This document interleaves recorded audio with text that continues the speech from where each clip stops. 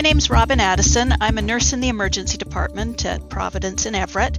I'm also the clinical coordinator for our BEST team, which is our biocontainment evaluation and specialty treatment team. This is a team that came about as a result of the Ebola outbreak in 2015. We thought, seeing as how there had been cases that had made it to the U.S., we should be prepared in case of high consequence infectious disease making its way to Everett. My name's Andrea Leedy. I'm a clinical nurse specialist. We had conversations and a test page for our BEST team activation earlier in the afternoon. And so my phone had already gone off earlier in the day with this test page. So I was pulling back the covers, getting ready to climb into bed, and my phone went off for what looked like a BEST team activation. And I thought, oh my gosh, twice in one day for a test page. But it looked different. And I read it a couple of times and realized, oh, I need to call in. Something is actually happening. So I called in, and sure enough, we were receiving a patient I'd been instructed to meet at our biocontainment suite. And yeah, work clothes went back on and headed out the door for what at the time we didn't know how long we would be gone or really what we would be encountering. From the Providence Institute for Human Caring, this is the Hear Me Now podcast. I'm Sean Collins. In January of 2020, a man was admitted to the Providence Regional Medical Center in Everett, Washington, a city tucked on the edge of the Puget Sound at the northern edge of Metro Seattle. He became the first COVID-positive patient in the United States. On today's program, we'll talk with two of the nurses who cared for him as we reflect on nursing's role in what was not yet a pandemic when Robin Addison and Andy Leedy first met their patient. So the evening that he came in, I'd actually worked all day and come home and was just getting ready to take a glass of wine and just relax for my evening when Sarah gave me a call and said, Robin, I think we have to open the unit. So needless to say, I put my clothes back on and came back to the hospital. Were you shocked to get that message? I mean, certainly you couldn't have expected that the hospital in Everett would be the first one to receive a COVID-positive patient in the U.S. I was very shocked. Interestingly enough, we'd had a meeting of our BEST team leadership just that afternoon. I think that was on a Monday. So less than 6 hours prior, we'd had a meeting of our team and had brought up, oh, did you know there's that new disease in Wuhan? And somebody had cracked a joke saying, yeah, you know, it's not going to be Ebola that gets us. It's going to be something like this. So because we live on the Pacific Rim here, I had totally expected that the first case in North America would come somewhere in the Western Canada or down through the Western United States because there's so much travel back and forth from Asia from here. I was very surprised that it was Everett, though. In your hospital? Yeah. What does the room look like that you had to open up? So we have a 3-room suite dedicated for high consequence infectious disease. It consists of a patient care room, which looks like any other patient care room, and in fact, when we're not operational, is used as a regular patient care room. The difference being that there's a connecting door that goes into a clean room, which contains all of our equipment. It has some computer screens. It has our PPE that we wear, things like that. It also has a large window that looks into that patient care room. The idea being that if we have a patient in there, there's always somebody who is watching the nurse looking after that patient. So we have that room, and then next to that, we have a dedicated small lab area. So lab tests can actually be done right on site so that we're not having to move potentially highly infectious materials through the hospital.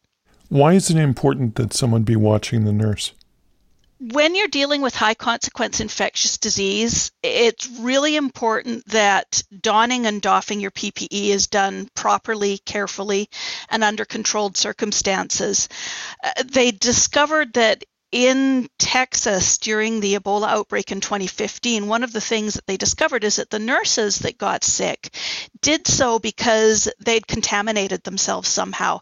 They either touched something or touched themselves when donning or doffing their PPE, or they just got contaminated.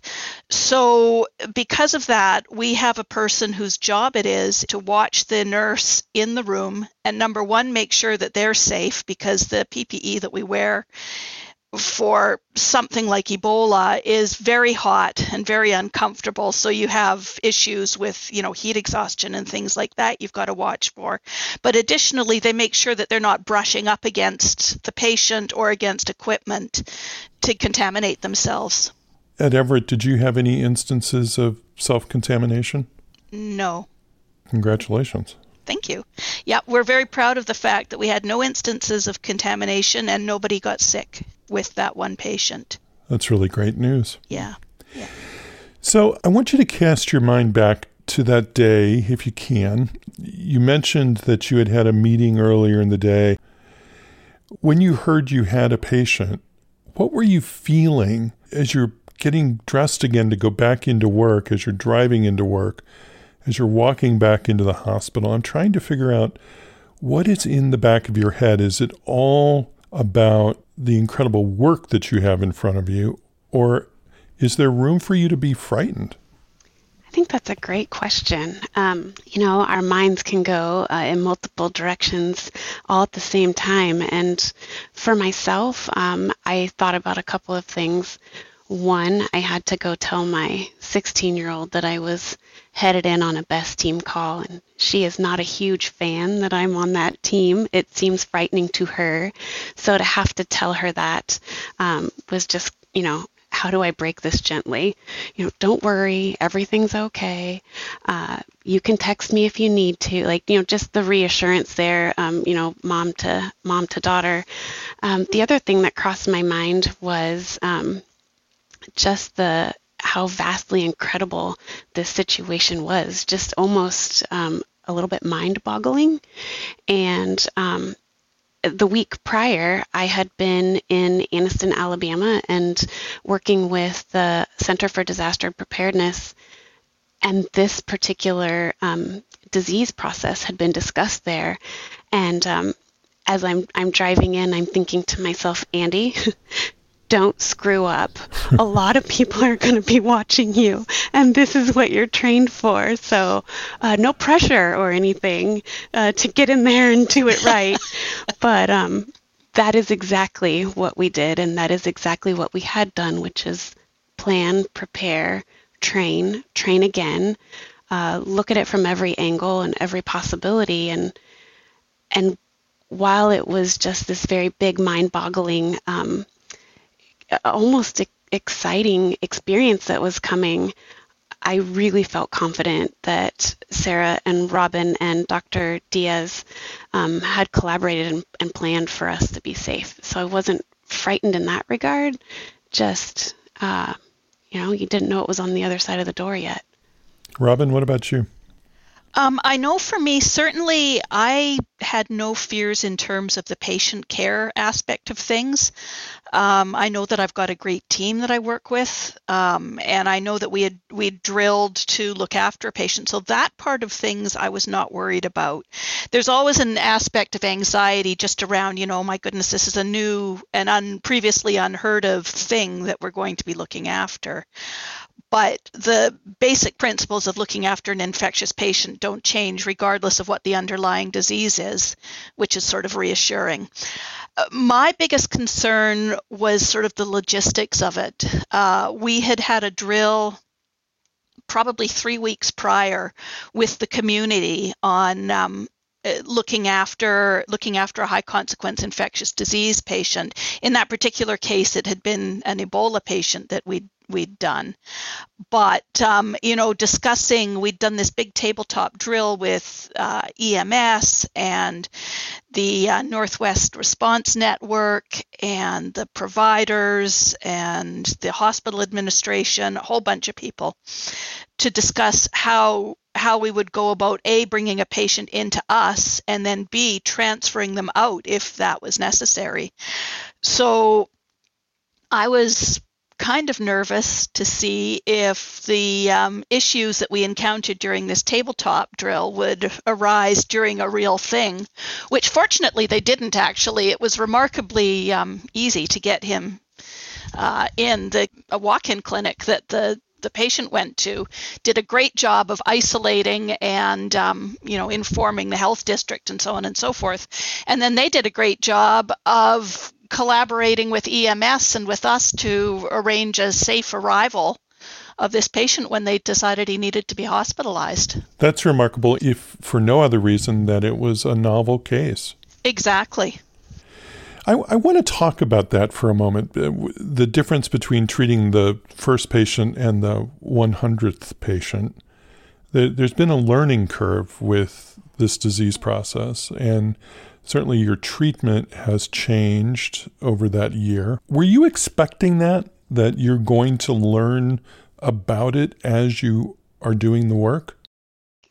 I think one of the things about nursing care or profession, I should say, is that we are ever changing on a dime, spur of the moment. I giggle a little bit about how, for as quickly as our profession changes, darn if these nurses, sometimes we're really resistant to change. But truth be told, change happens very quickly for us on the day-to-day, sometimes the hour-to-hour. This was just on a huge scale. So I think adaptability and flexibility is something that we have embraced as a profession. We just really put it to the test. I would add that the principles don't change. The way that you accomplish those principles, I think, in a lot of ways, certainly looking after an infectious person, that's the way you accomplish those principles where the flexibility needs to be changed. What is the PPE this week? Are we wearing one mask, or are we wearing an N95 or a surgical mask or a cloth mask or two masks or whatever? The principles never really change for looking after somebody. It's the nuts and bolts of how you get to it. I want to ask you about the practice of nursing in this remarkable circumstance. And were you able to build rapport with your patient? Absolutely.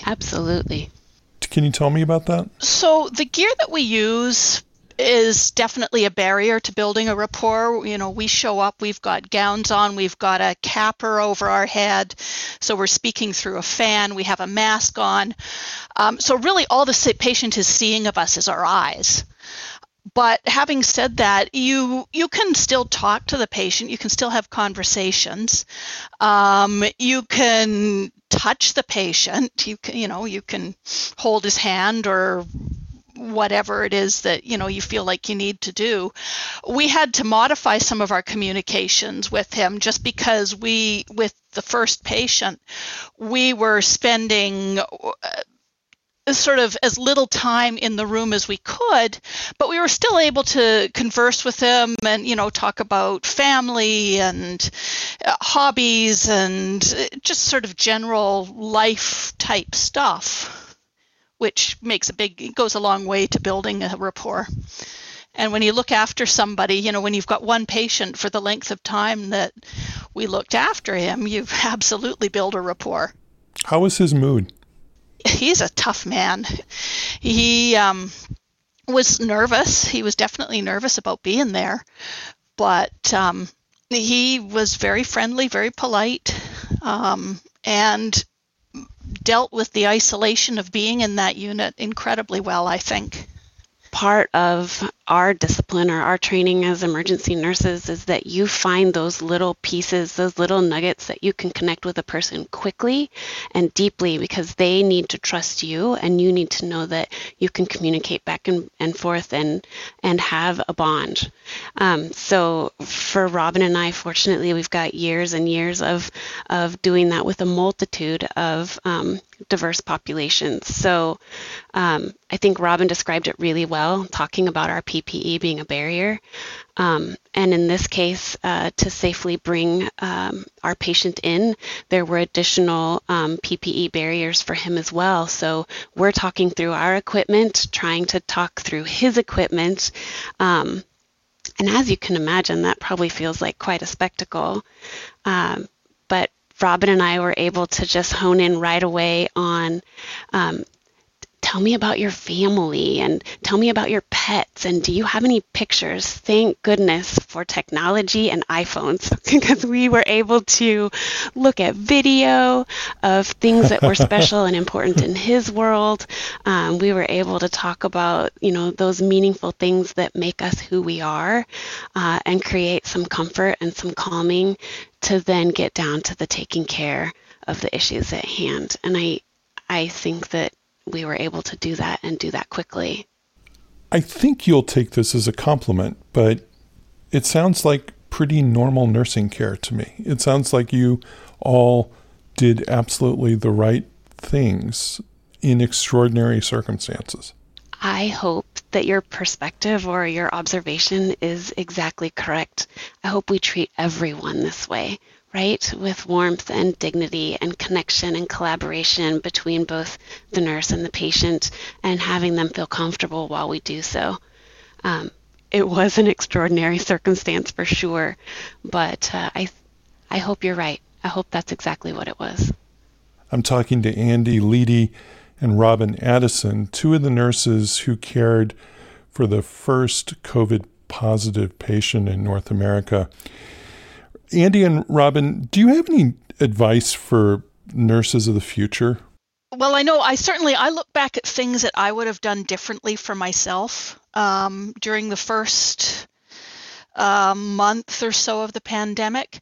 And I think that self-care is incredibly important. And I think that a lot of people forgot to look after themselves during the early time of the pandemic. And I think that we are seeing some of the results of that lack of self-care now in the amount of burnout that we're seeing amongst nursing staff. So if I had it to do again, I would have made a point of realizing that I'm not all important and I don't need to be at the hospital 24 hours a day or 20 hours a day or 16 hours a day.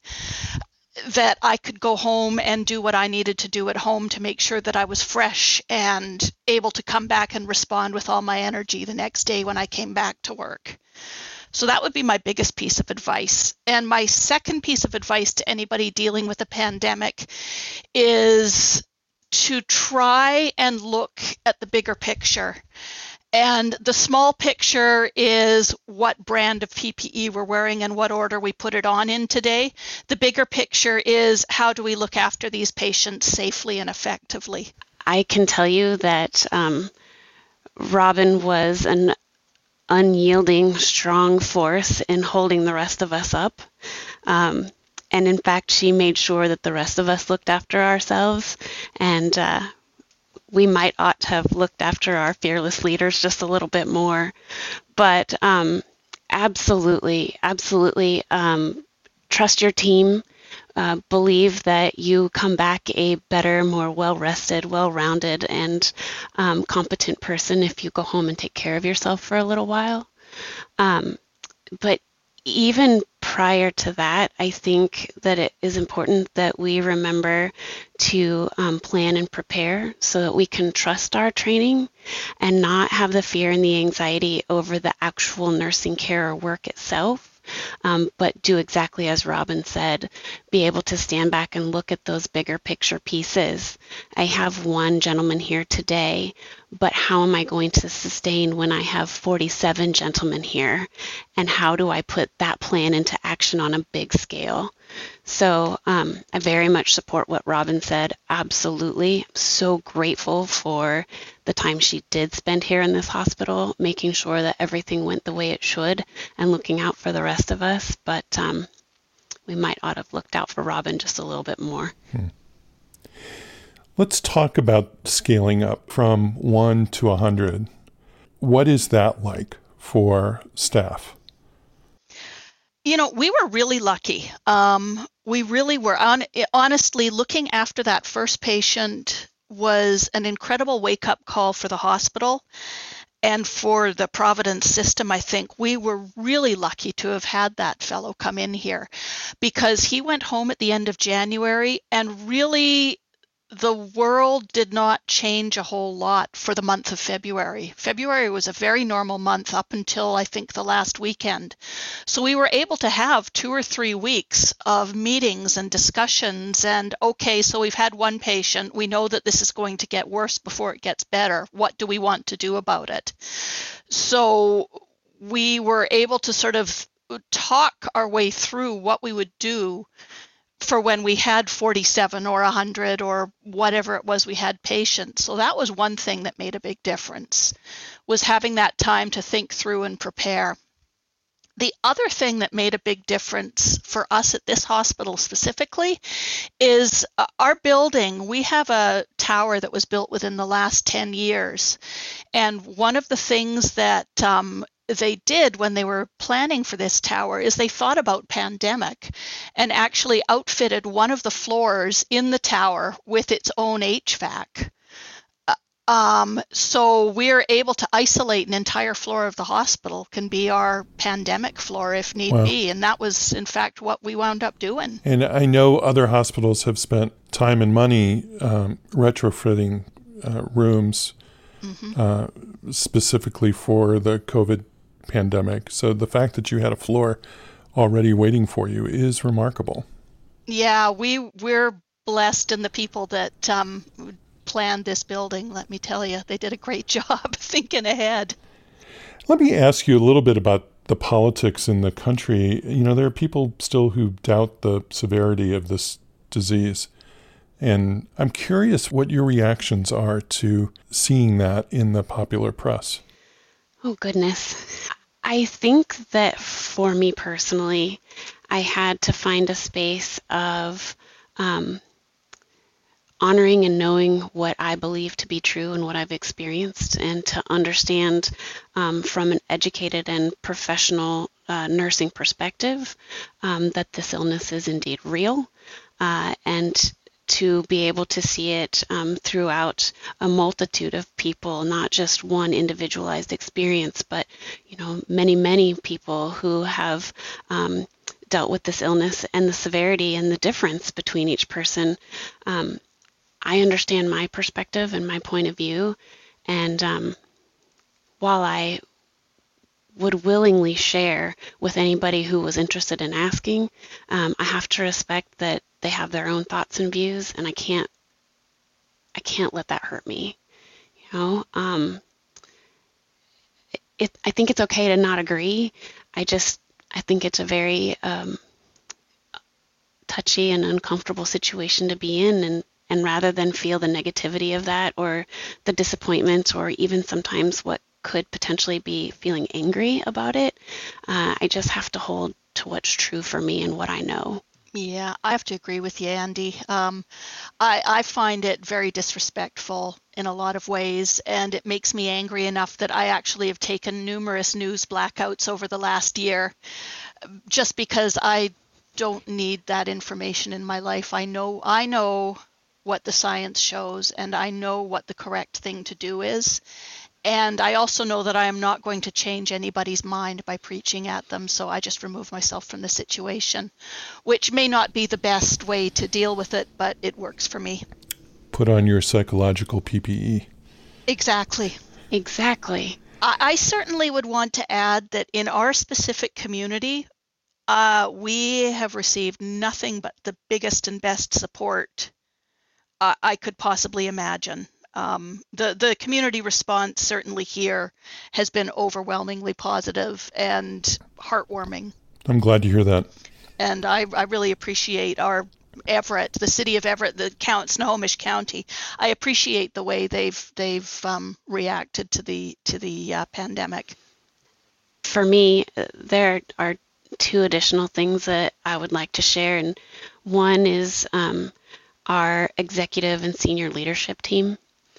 They brought us together in in groups to discuss what could be or should be and how we move forward. And it was hearty discussion where everybody had a voice. And I think that played into a big part of our success when we went from one to lots more than one. And so I'm super grateful to be a part of the team that we have. And Robin and I had this amazing experience with this wonderful gentleman who I couldn't have picked a better first patient, right?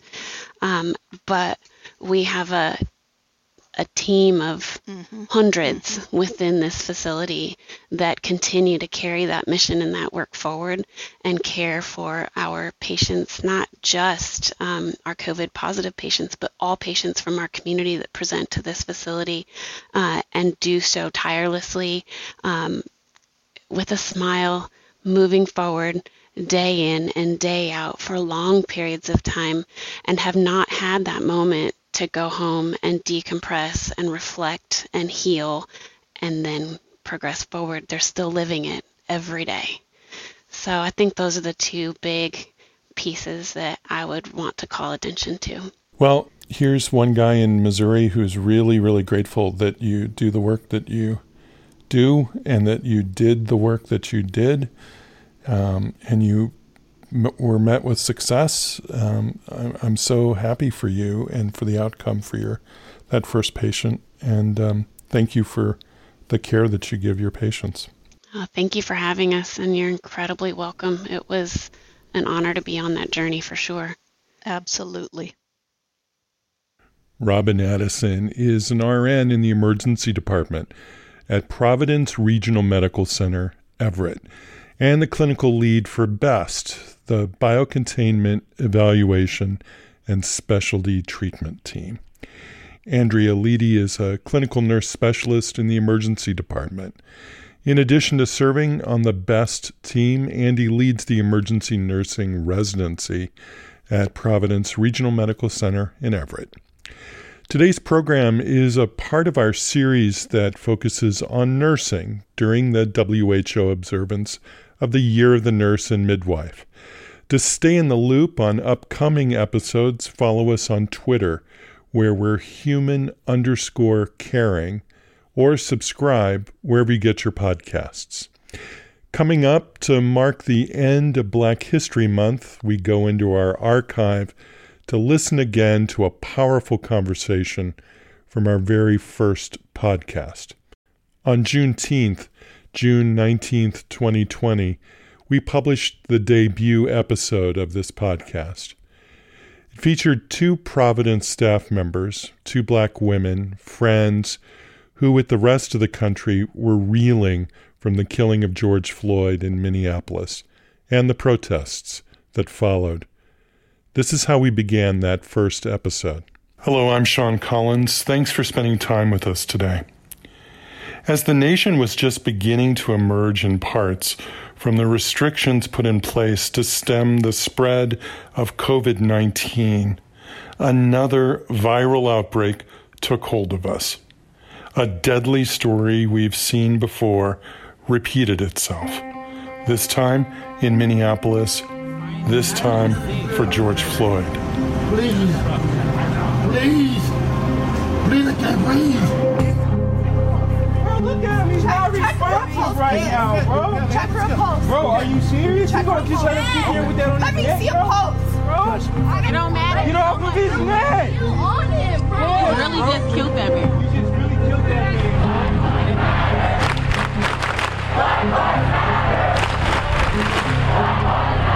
Get his badge number.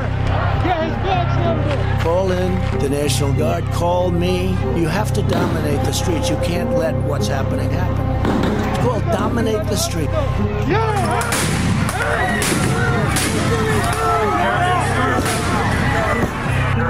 They're shooting just gangbangers versus gangbangers. They're shooting across at each other. Today, Let them do it. I filed an amended complaint that charges former Minneapolis police officer Derek Chauvin with murder in the second degree. Imagine you pressing down on something 8 minutes that's telling you I can't breathe, that's begging for their life.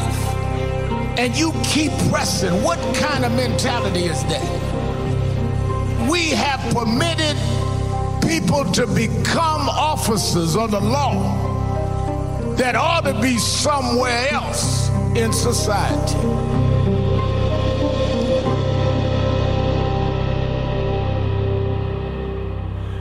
One of the insidious qualities of racism is its ability to convince some of us that it's been handled, somehow taken care of, solved. We've had this conversation before, right? Do we really need to have it again? For Americans in the first quarter of the 21st century, the sad answer is yes. Yes, we do have to have the conversation again, and we have to have it smarter and more effectively, and accompanied by actions that speak louder than our words. We have to confront this most American of all social ills, name it, and fix it. We have read that American racism is a public health crisis, permeating the society completely and lethally.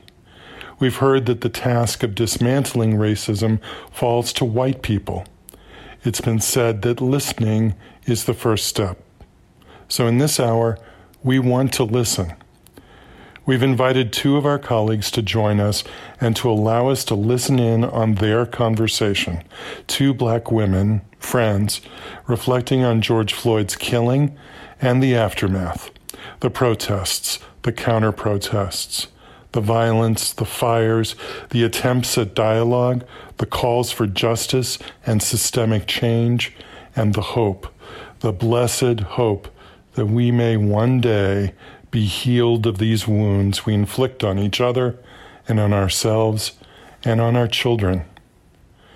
Our desire is that listening today to Victoria and Jeremy may point us to the cure, to the healing wells, and to the balm this nation so desperately needs. So my name is Victoria Johnson. I am a quality compliance specialist here at Providence Elder Place. I am 26 years old and I live in Seattle, Washington. And today I will be having a wonderful in-depth conversation with my coworker, my friend, my work mom, Jeremy Edmonds. Well, thank you, Victoria. And as Victoria intimated, Victoria is also my work friend, my colleague, and she is my work daughter.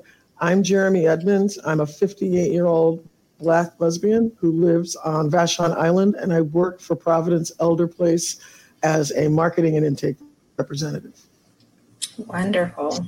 So, this conversation. Are we ready? Yeah, I am. Let's get it. Let's go, as they say. Let's get it. Let's go. So we're recording in a very sensitive time, given COVID. And then now we're seeing a not even national, but a global uprising as a result to some of the things that we're seeing related to police brutality and the deaths of unarmed citizens.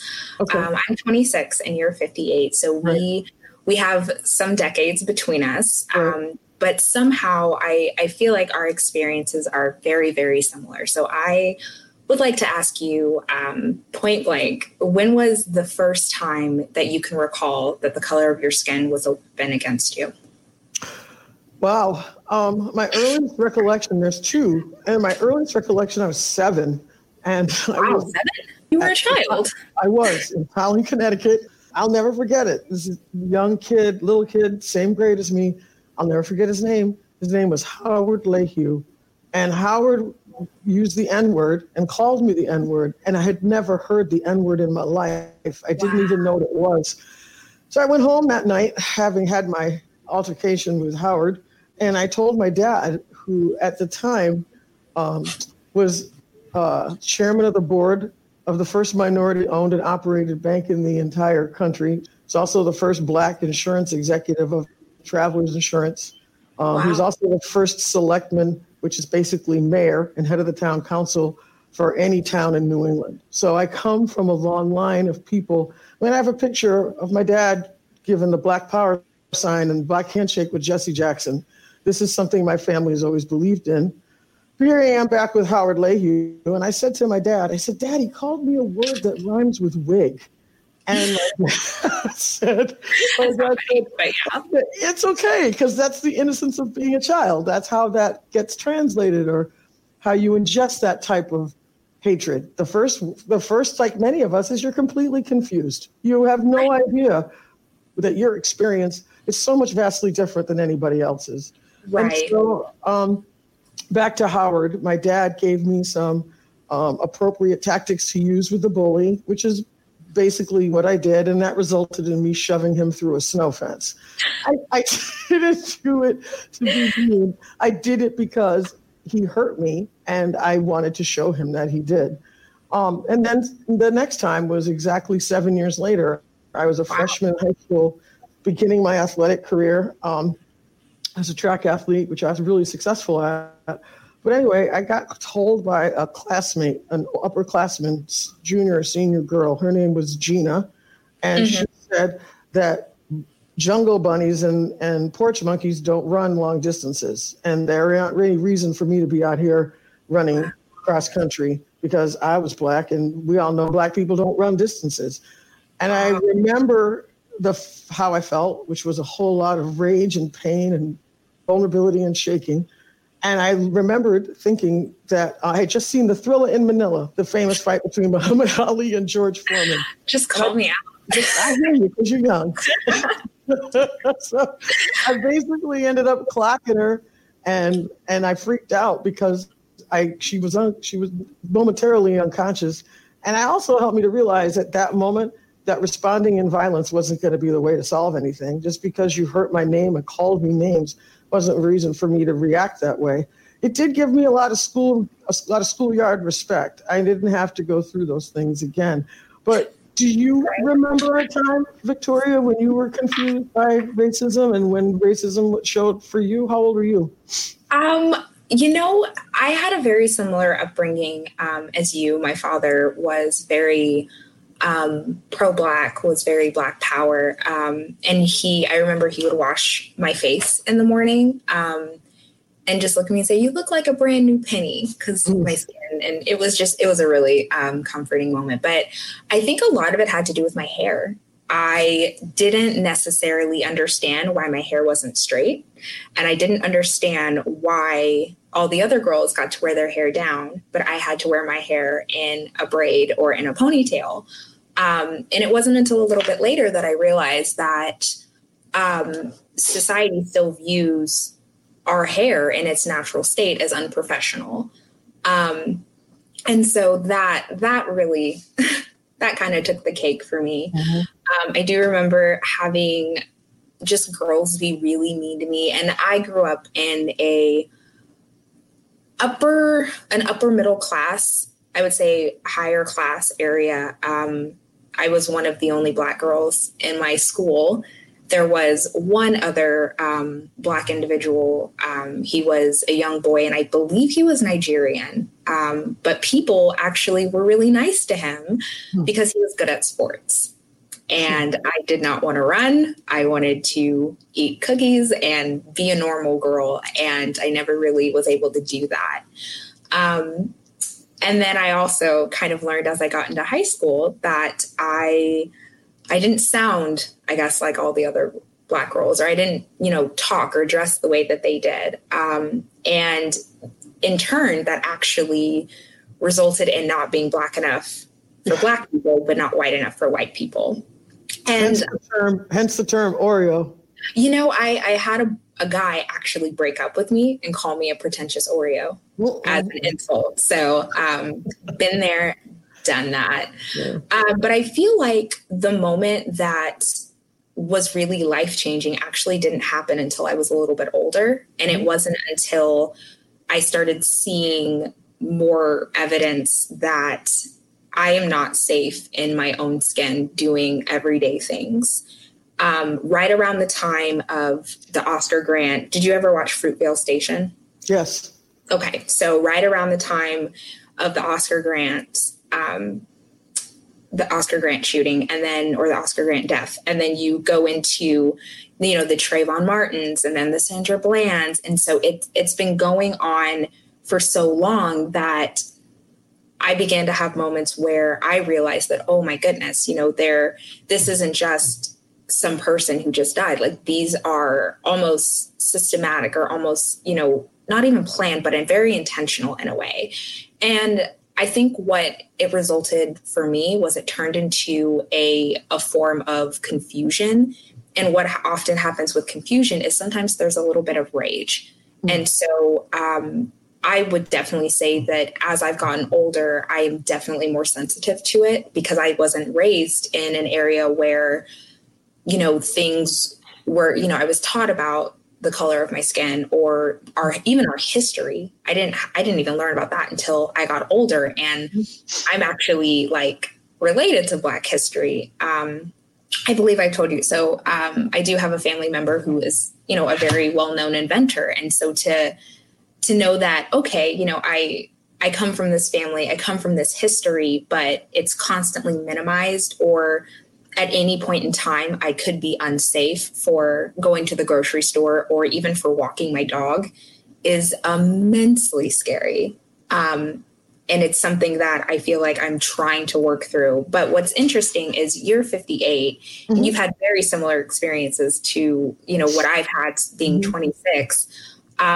Is there anything that would you say that it's gotten better? It's gotten worse? It's just kind of what it is. What is your overall feeling of just, and I want to ask it from the standpoint of civil unrest. Mm-hmm. So we are, especially as Black women, we are doers. We do a lot of things, especially out of love. You taught me that.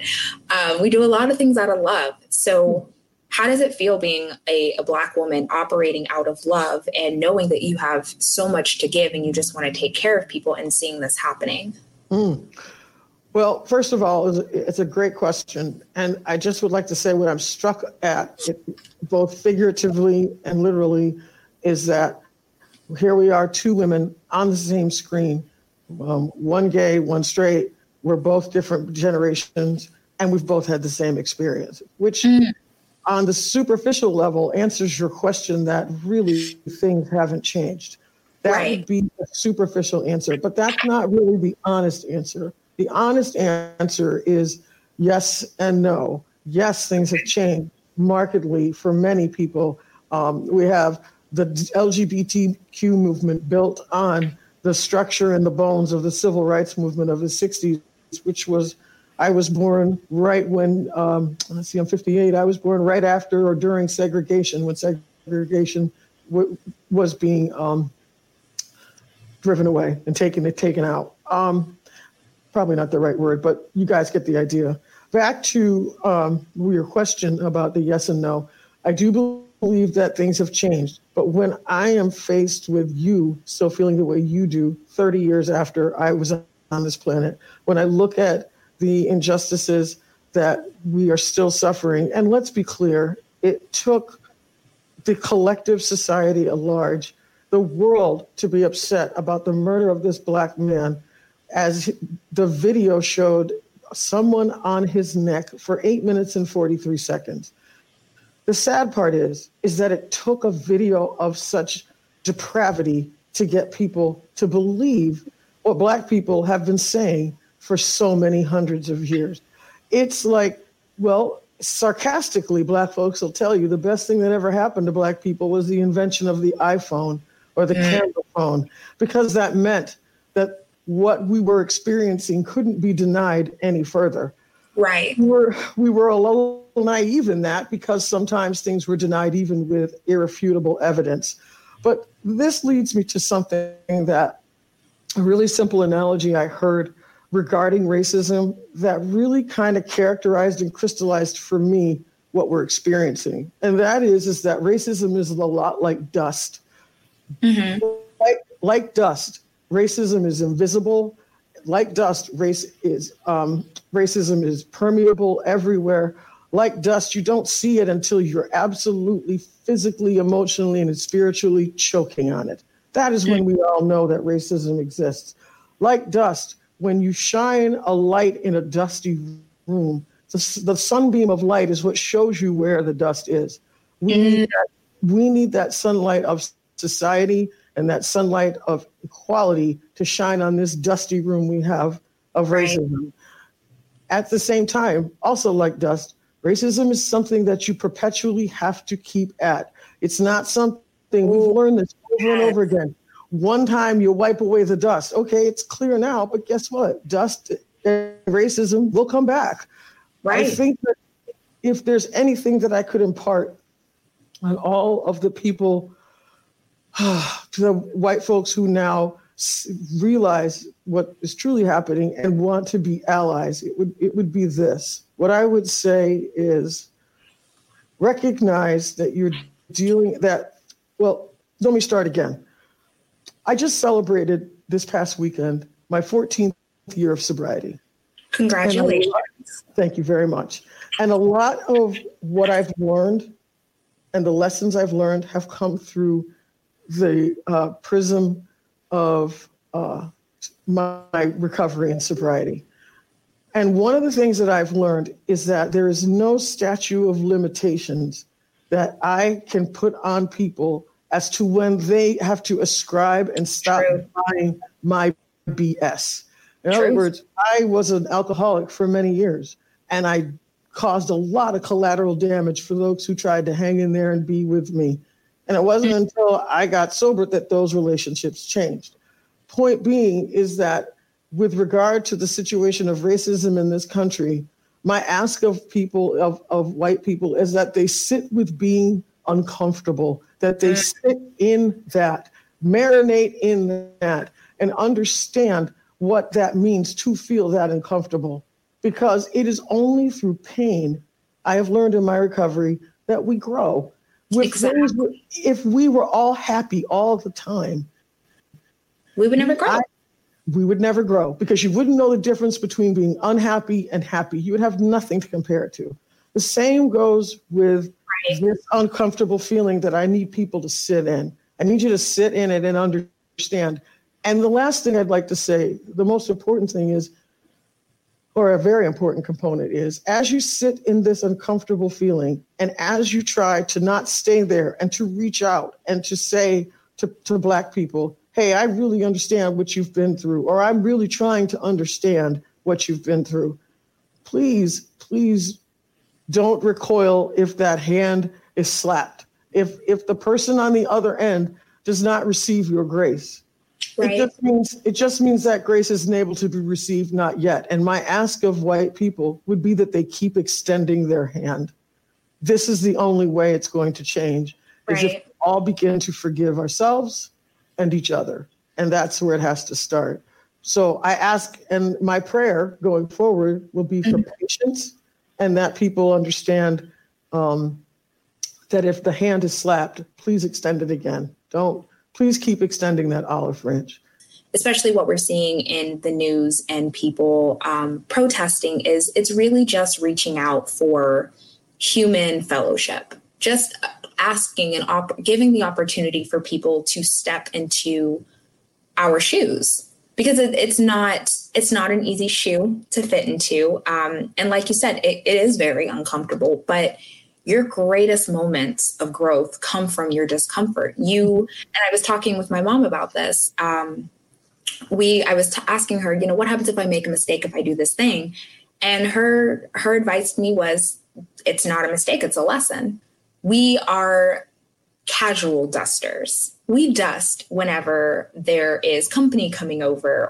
Like, there are times where we address racism, but we do it not with the intention of learning or understanding. We're doing it just so that it doesn't leave a nasty impression on what we want others to perceive us as. And I think that's my frustration with it, is I'm a very big doer. I am very big, if you walk the walk, you should talk the talk. If you're going to do something, my grandmother was very big on your word is your bond, you stand by it. And so what's interesting and what we've seen is, and I do actually want to touch on what the phone or what technology has essentially done for bringing to light these police brutality cases and showing what it's like to just want something so simple as basic life, and to be able to go to the grocery store and pick up formula or pick up, trash bags or whatever the case may be, is almost a fear that we can't even leave our house to do anything. And it came from somewhere. And I think I'm frustrated because I want to know where it came from. I want to know why, we've decided that one life means more than another life, or it's okay for people in this uniform. And one thing that I struggled with was there are a lot of people who do see Black Lives Matter as an organization. They see it as a terrorist organization. And I had a very in-depth conversation about, no, it's not a terrorist organization. We're really just marching for a chance to have a normal everyday life. That's really all we're asking, where we don't get pulled over, where we don't get tased for not getting out of a car. There were 2 college students in Atlanta who, the young man actually was on the news and said he had the piece of the taser left in his back for 8 hours. Can you imagine that? 8 hours. And I think for me, my frustration, and being 26, so I'm happy that in a way, like, we have these videos, but at the same time, I'm so mad. And it's hard not to be in a state of rage or to be in a state where you're almost jaded. And I think we've gone kind of down this road a little bit. But one thing that annoys me is that when we try to get passionate about it, we're written off as angry Black women. Yeah. We're angry for having any passion, whether it's for, and you and I both work in healthcare, we both work with a vulnerable population of elderly. So being vulnerable or actually being advocates for these vulnerable populations or for these vulnerable people, or even for the work that we do, sometimes it can come off as being an angry Black woman. And I feel like that's so unfair because we care. Like I said, we're women, we operate out of love. And as Black women, we especially operate from a place of deep love and witnessing sorrow consistently and not wanting to see that again. So that's another thing that I would love your experience on a little bit. So many questions, so many thoughts. I know, I'm sorry. So little time. A couple of things that I wanted to talk on about what you just addressed. It sounds to me, if I could put it in 2 words, it would be describing the experience of everyday racism and finding us, what Black folks go through every single day before we even get up to get into an office. There's 1,000 things that we've got to consider. Right. And to your point of angry Black women, one of the things that when I first came to Elder Place, I remember a manager speaking to me and saying, it's great that you're here and you're going to be and helping us diversify who we enroll in Elder Place. And that's a great thing. And initially, when I joined Elder Place, it was shared with me that they thought that it would be hard for me to interact with different ethnicities because, right, maybe Asian folks wouldn't want to talk to me, maybe, a whole myriad of people, but that I need to be prepared for that inevitability. Well, happily, I can say that's never happened. I have never had one elder ever say anything to me about my race or who I was. Mainly what it comes up is about my name more than anything else. Okay, fine. But really what I wasn't prepared for was how many ways that I would have to stand in my truth and how many ways I would have to politely discuss the things that are hard with folks that didn't see that what I was saying was a problem. I can't tell you how many emails I've had to write over again for the fact that if I said what I really wanted to say, which was always to advocate for the person I'm working with, it's never personal to the recipient of my email, but I've had to change how my tone is written in an email for just that stereotype that I don't want to be personified as an angry Black woman, because if that happens, nothing is going to get done. As I think back to George Floyd, the hardest thing about that video for me was that he was a man who in his last breath called for his mother. And I am a mother.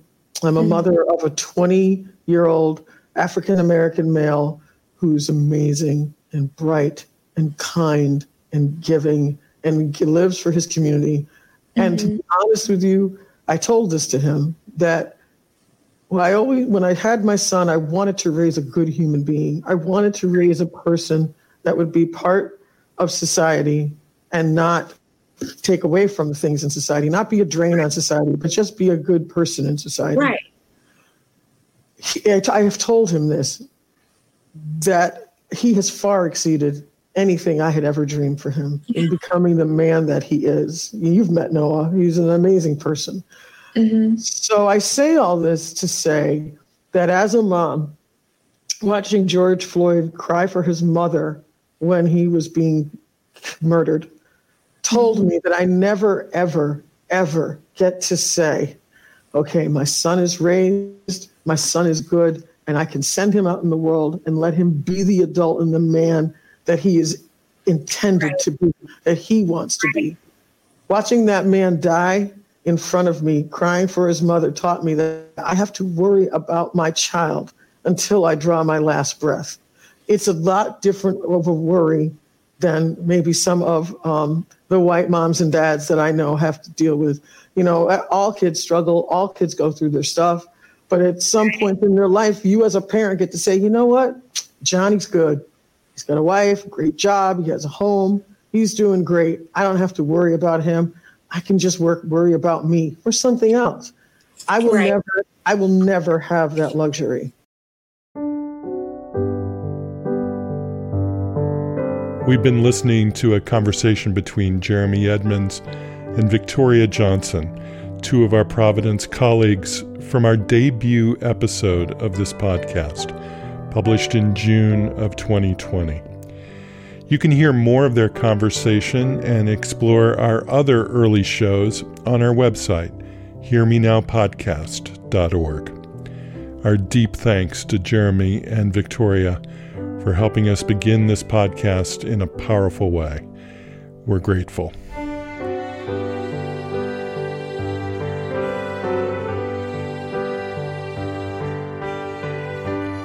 The Hear Me Now podcast is a production of the Providence Institute for Human Caring. On Twitter at human_caring. Follow us there to stay connected to information on guests and upcoming programs, and it's a good way to let us know what you're interested in and what we should be paying attention to. Stories in our oral history project are edited by Mike Addis and Allison Jakes and produced by Melody Fawcett and Scott Acord. Our executive producer is Mike Drummond. We have research help from Heather Martin, Sarah Viscuso, Amanda Schwartz, and Seema Bhakta. Our theme music was written by Roger Neal. I'm Sean Collins. Thanks for listening. Be well.